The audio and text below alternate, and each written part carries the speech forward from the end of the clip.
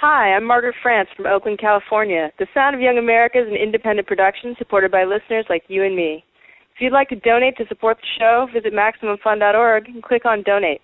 Live on tape from my house in Los Angeles, I'm Jesse Thorne, and this is the Sound of Young America from MaximumFun.org. Radio sweetheart on the airways, it's the sound of young America.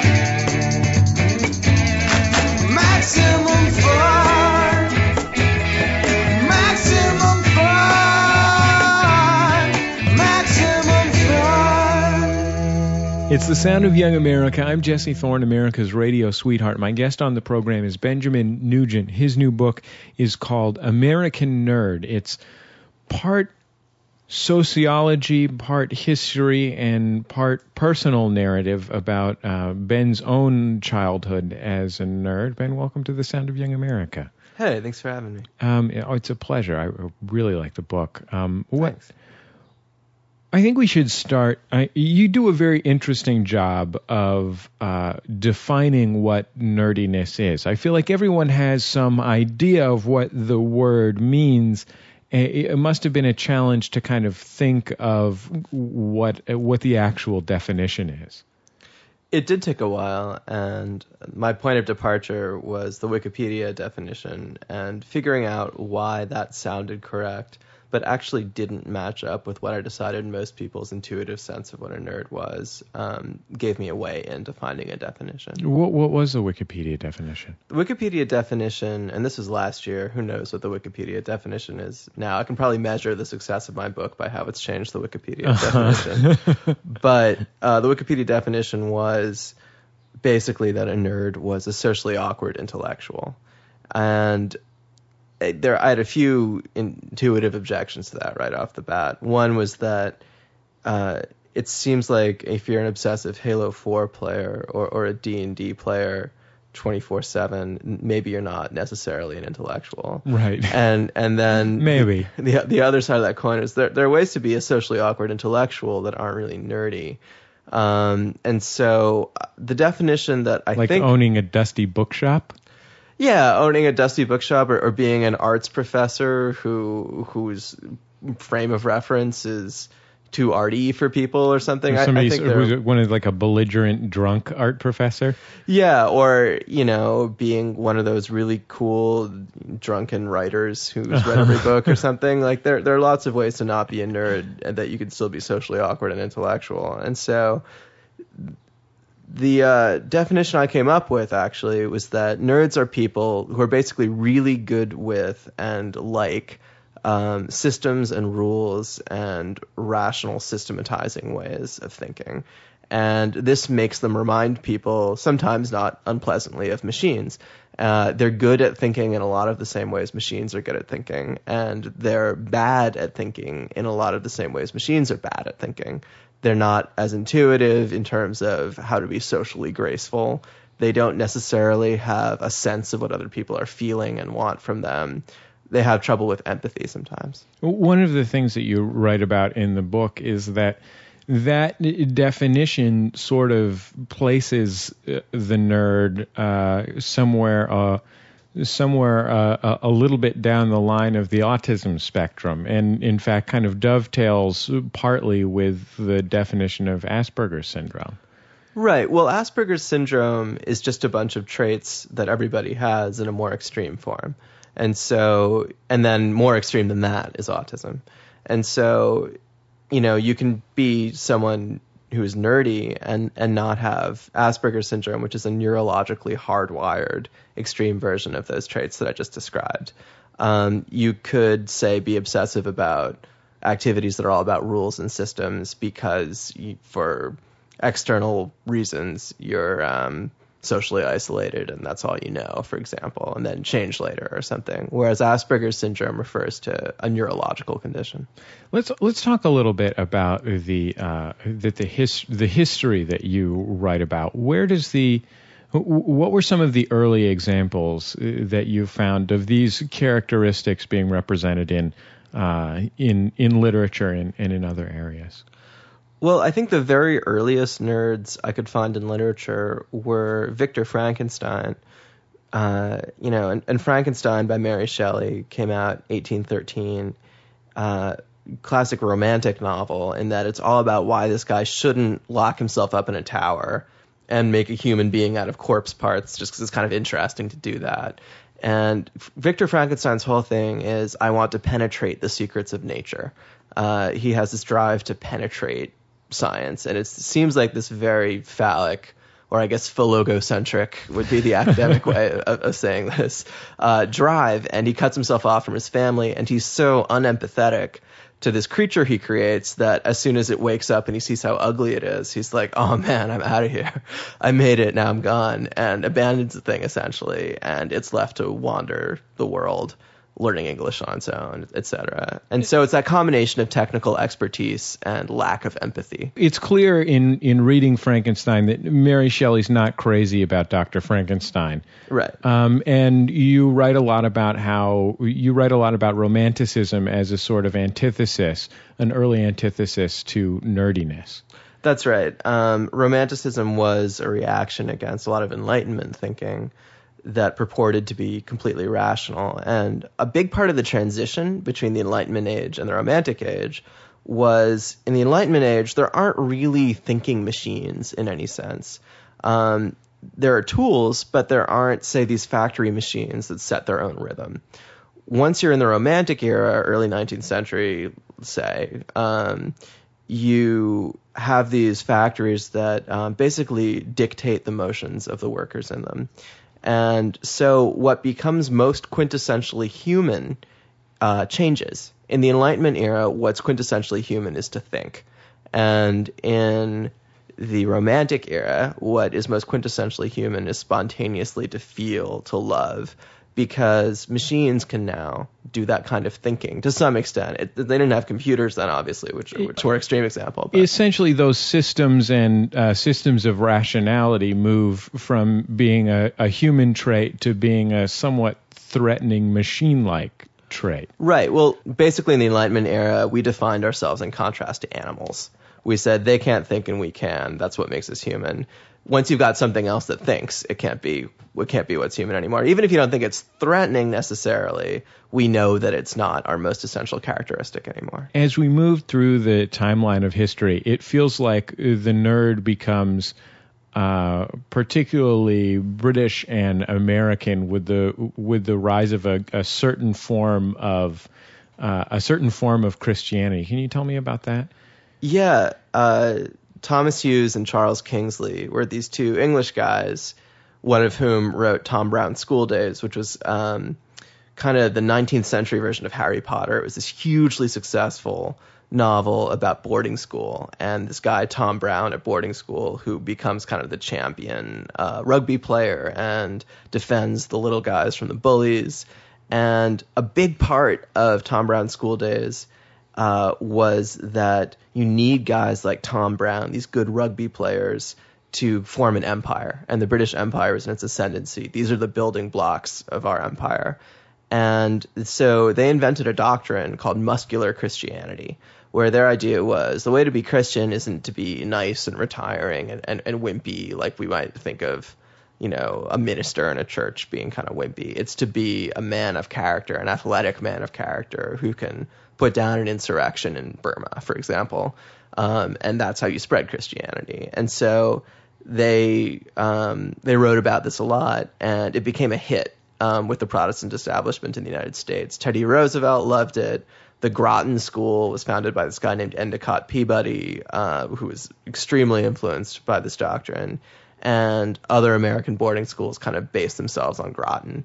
And so it became exactly the classiest kind of dude you could be, basically, in the late 19th century, was the athletic man of character. It was an Anglophilic philosophy, and it was a very, pro-physicality one. And it really conveniently gave the Protestant establishment a way to define itself against these immigrants who were starting to get into Harvard. And these immigrants got into Harvard because they studied really hard. They were, in large part, Jewish immigrants from, say, the Lower East Side who didn't have any outdoorsy activities on their schedule, but just did really well on tests and did really well in school. and you couldn't really throw them out. And so that's how we kind of got a way of defining yourself against somebody who's too indoorsy, too intellectual, doesn't have enough character. That sort of that idea of the ultimate American persists. I mean, you can think of, John F. Kennedy in a V-neck sweater, on board a yacht, pulling at the till, or playing football on a beach or something like that in Hyannisport. Yeah. Is that what it is? Hyannisport? Is that where the Kennedys will go? Yeah, it is. I'm from Massachusetts. Okay, good. I don't want to get this wrong and have, a Kennedy call me up. No. I mean, half of my family were Irish Americans who absolutely idolized those waspy ways of being, and the Kennedys are very much the same kind of deal. There's a turn of phrase that you write about in the book that is used to describe the immigrant population and to set them apart from these kind of waspy ruling class types, called the greasy grind. Tell me about where you found that phrase. Well, the greasy grind was a phrase that a guy named Jerome Karabel, a professor at Berkeley, talked about and uncovered in his research into admissions to Harvard, Yale, and Princeton in a book called The Chosen. And what he found was that during the late 19th century, when muscular Christianity was a big thing, the number of valedictorians who were let into the prestigious senior societies at those three elite colleges rapidly declined. And everyone talked about it, that we're no longer about making young men into these, wimpy intellectuals. Greasy grind was the term they used to describe them, and it was a term they used to create a social distinction between the guys who studied really hard and the guys who got gentleman's C's. I thought it was very interesting that some of the first examples of the of nerdiness that we would understand as being like contemporary nerdiness showed up in humor magazines, in technical and science-oriented universities. Tell me about how nerdiness started to be defined in the 40s and 50s and 60s. Sure. Well, in 1950, we got the first known usage in print of the term nerd in a book by Dr. Seuss called If I Ran the Zoo. And the nerd in that book, though, is just a creature. It just looks like an angry little alien. And it's only a year later, in 1951, that we can find Newsweek saying nerd is a Detroit regional slang term for a drip or a square, quote unquote. And then I found someone who told me that she wrote an editorial in her high school newspaper in 1959 called Leave the Nerds Alone. And it was, roughly the same concept that we think of now. But the visual image of that guy with the tape on his glasses and the pocket protector and the high pants, that first turns up in engineering school humor magazines in the early to mid 60s. In the RPI Bachelor. RPI stands for Rensselaer Polytechnic Institute. And the RPI Bachelor was their humor magazine. And during those years, for example, in 1965, they had a parody of The Man from U.N.C.L.E. called The Man from Nerd. And he had a pocket protector with like a superhero emblem on it, and those big glasses and those high pants. And that was the earliest image I found of the nerd that we know from Revenge of the Nerds and all that other stuff. It seems like the 70s were the time when the nerd went from being just one of many kind of cultural archetypes out there into being a big thing with a capital B and a capital T. Tell me about how that happened. Well, Saturday Night Live was really important. People had thrown around the word nerd on television, like Fonzie would use it in Happy Days. But what happened was Elvis Costello, the performer who looks nerdy, had this kind of nerdy outfit, went on Saturday Night Live, and one of the writers, Ann Beatts, saw him rehearsing and got this idea for a sketch about nerd rock, was what she said. And she created this imaginary duo of nerd rockers. And the nerd rock sketch never aired, but the nerd sketches did, and it was Bill Murray and Gilda Radner, who were in real life kind of seeing each other, became Todd Dulamuka and Lisa Lupner, this nerd couple, and they had a very distinctive kind of goat-like laugh, and they wore their pants really high, and they had glasses, and all the others, they were more or less the same as the Revenge of the Nerds guys.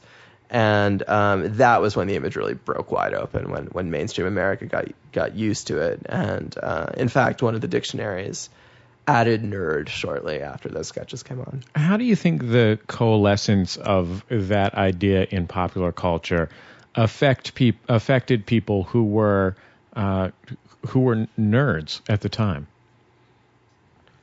I think from the very beginning, those portraits tended to be somewhat affectionate because the people who were coming up with them were nerds themselves. They were largely nerd-invented portraits from the RPI Bachelor, who were engineering guys, and in the case of Ann Beatts and Rosie Schuster, the two Saturday Night Live writers, both women who had been nerdy girls in high school. And so, when I talked to nerds from that time, like I talked to Paul Feig, the guy who created the show Freaks and Geeks, and he remembered, watching that Saturday Night Live stuff, affectionately, and also having the National Lampoon's poster of a nerd on his wall. Those early, I guess you can call them stereotypes, and while they might seem extremely negative, were embraced by the population that they were supposed to represent. It's The Sound of Young America. I'm Jesse Thorne. My guest is Ben Nugent. His book is American Nerd, The Story of My People. It traces the history of the nerd in the United States from the 19th century to Nugent's own childhood in the 1970s. Production of The Sound of Young America is underwritten in part by Ask Metafilter. Thousands of life's little questions answered. Online at ask.metafilter.com. Special thanks to Chris the intern and all of the volunteers who came out to our first ever Pledge Drive Volunteer Day. We have packaged up 12 quadrillion thank you gifts and are dropping them in the mail. So if you're one of the many folks who pledged to support the Sound of Young America in our recent pledge drive, keep an eye on your mailbox. Something may well be coming to you soon. If you're not one of the folks who's pledged, it's never too late. Just visit MaximumFun.org and click on Donate. Welcome back to The Sound of Young America from MaximumFun.org. I'm Jesse Thorne. I'm talking with Benjamin Nugent. His new book is called American Nerd, The Story of My People. It's a combination of personal memoir and history of the idea of nerdiness. Ben, tell me about why you decided to make this book not just a sociological one, but also a personal one. I decided that the traditional function of the novel in our culture was to show how the personal linked up with and connect with and was influenced by and influenced the political and the historical. And I was interested in doing that with a work of nonfiction. And, I originally conceived the book as just a history, and then I found it worked better and made more sense if you integrated memoir and reporting. And so it wasn't just my life that I incorporated. I also went out there and interviewed a lot of nerds and hung out with a lot of nerds and tried to show how the cultural history of the nerd prototype, if you will, influenced how they conceived of themselves and how they corresponded to things in that prototype and how they didn't. Among the nerds that you went out and talked to were your own peers from school, literally the folks that you played Dungeons and Dragons with. Mm-hmm. How many of those folks did you still have a connection to, whatever it is, 15, 20 years later? None of them. I had to, search for them. Because when I was in high school, I very consciously separated myself from them and wouldn't hang out with anybody who I knew from my nerdy junior high days. And one of the interesting things about it was how much more open they were with me than most journalistic subjects will be with you. Because even though we hadn't talked for 15 years, if people know you when you're 12 or 13, they feel comfortable with you in a weird sort of way. It's like those are I guess I'm like reaffirming some kind of like Stand By Me cliche here, but I think in some ways like the people you're most viscerally comfortable around are probably the people who were your friends when you were like 12. And it was really interesting to see that was still the case. And it was also interesting to see that nerdiness was still a big part of their lives. I mean, I guess it's still a big part of mine because I wrote a book about it. But they, would still do things like play Worlds of Warcraft and D&D and stuff like that. And in the case of one of them, had become an executive at a video game company, and it was his career. And in both of their cases, it turned out that nerdy stuff, getting together with groups of other nerdy boys, was a way out of somewhat, if not abusive, extremely chaotic family lives. And so one of the things I liked about talking to them was I realized how tough they had been as kids. And everyone probably thought they were huge wimps because they didn't work out and they dressed like nerds and they did nerdy stuff. But they were really tough kids in a way. They withstood a lot of weird punishments from their families and in addition to how they were treated by their peers and came out of it okay. One of the friends that you went back and talked to was a guy who is mixed race, who's half white and half African American, who had, I think, a very unique experience of nerdiness because of that fact. I thought you wrote about it very eloquently. Tell me about how you think his race played into his nerdiness and how they interrelated.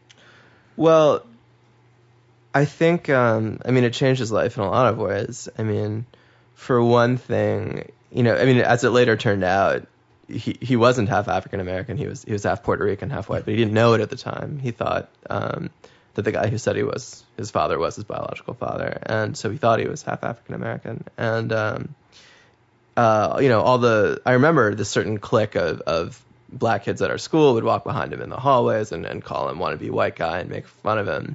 And, it was definitely considered a more noticeable, fraught thing that he was being a nerd than any of us were being a nerd. And I think it, among other things, kind of forced him into a kind of self-actualization. You know what I mean? It's like, if, you really don't correspond to any pop culture image that's out there at all.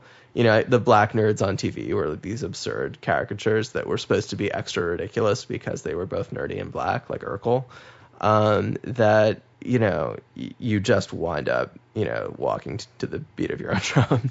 And I think he wound up being kind of unusually wise and mature, certainly more than the rest of us. You write about research that's in the state of California that suggested that in part, nerdiness was a sort of enactment of hyper whiteness. Tell me a little bit about that research.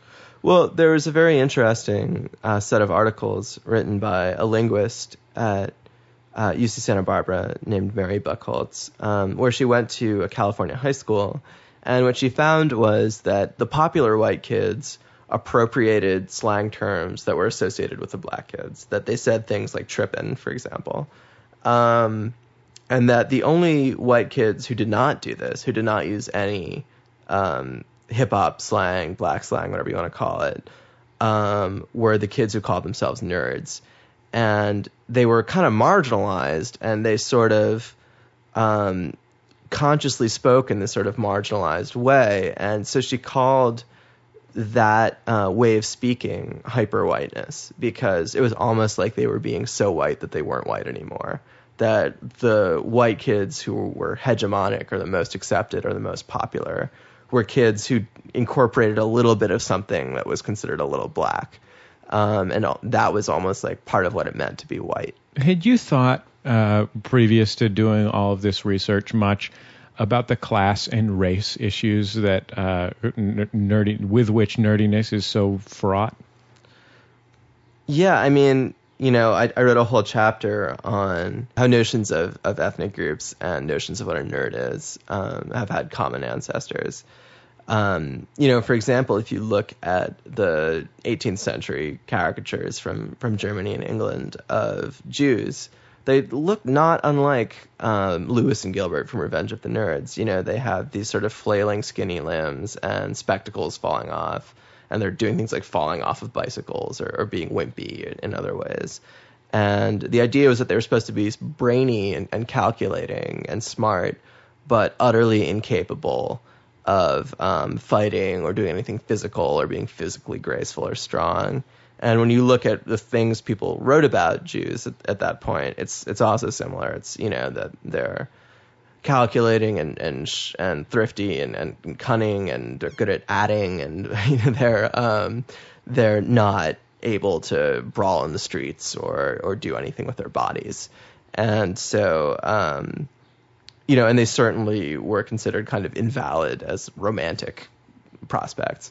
And so there was a lot. You could argue that the function the nerd fills in our cultural landscape now is not unlike the function the Jew filled in the cultural landscape of England and Germany in say, the 18th and 19th centuries.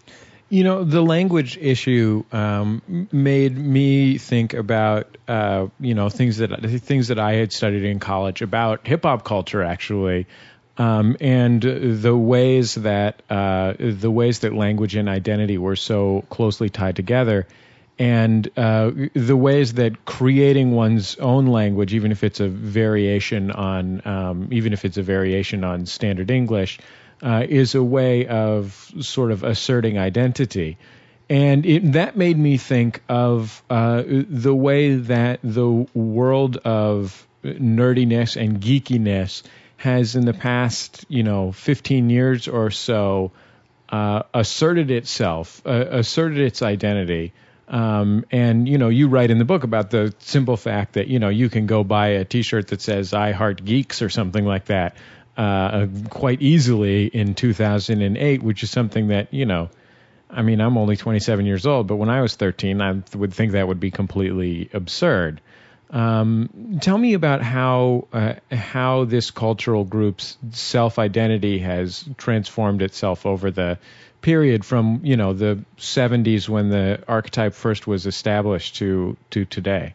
Well, the huge change has been the internet. That, it used to be there were actual clubhouses, basically, where nerds got together. There's still one here in the LA area called the Los Angeles Science Fantasy Society, but it's a rapidly aging population because the people who would be joining that clubhouse now are all finding each other online.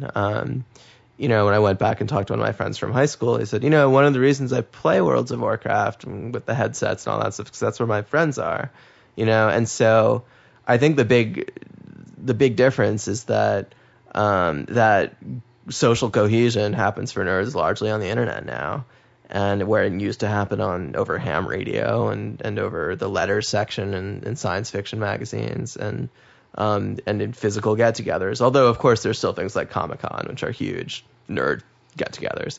And so whether the changing pop culture representations of nerds have changed how nerds perceive themselves is something that's kind of hard to figure out or answer yes or no to. But whether the ways nerds find each other and how they interact has changed, absolutely. That's been the huge change in nerd culture. What was the hardest thing for you to write about yourself in the book? What was the most difficult thing to revisit? It's a good question. I think the most difficult thing to revisit was probably my realization that I so wanted to not be a nerd when I was a kid that I was willing to turn my back on the most loyal friends I had. And I think there's, in all the talk of nerd pride and that kind of thing we have now, and like nerds are cool and whatever, I think it's so interesting that nobody talks about nerds being self-loathing, because surely they are. Surely I wasn't the only kid who hated being a nerd, even though I knew I was. And so, yeah, I think it was interesting to go into that. And then in the process of doing that, having to actually question whether I ever actually successfully stopped being a nerd. I think I'd kind of assumed that the veneer I created in high school was something people believed in. And then I wrote this book and started talking to people about what I had done and assumed they'd all be like, oh, yeah, you're not a nerd. That's weird. And instead people were like, oh, yeah, is that how you're proud of being a nerd? Cool. And or like, what's it like being a nerd? Or, stuff like that. I went on Last Call with Carson Daly the other night, and he was like, are you a nerd at the end? And I was like, oh, well, you're a cool guy. You can tell me whether I'm a nerd or not. And I could see him thinking really hard about how to be nice in this situation. He was just like, oh, well, it seems kind of judgmental to say, and so, clearly people think of me as a nerd. And that was something that was, in some part of me, difficult to accept too. Is there any more definitional person to think that you're a nerd than Carson Daly? No, that was why it was so devastating. Well, Ben, I sure appreciate you taking the time to be on The Sound of Young America. Thank you so much. Hey, thanks for having me. Ben Nugent is the author of the book American Nerd, The Story of My People. Another Sound of Young America program comes to an end. I've been your host, Jesse Thorne, America's radio sweetheart. The show produced by Speaking Into Microphones. Our theme music written and performed by Dan Grayson with help from myself. Interstitial music provided by Dan Wally. Our intern is Chris Bowman. You can find us on the worldwide interwebs at MaximumFun.org. At MaximumFun.org, you will find not only our regularly updated blog, but also our other programs like Jordan Jesse Go, which surprisingly many of you have never even tried listening to. You should probably try listening to it. I bet you would really like it. Anyway, we'll see you later this week on The Sound of Young America.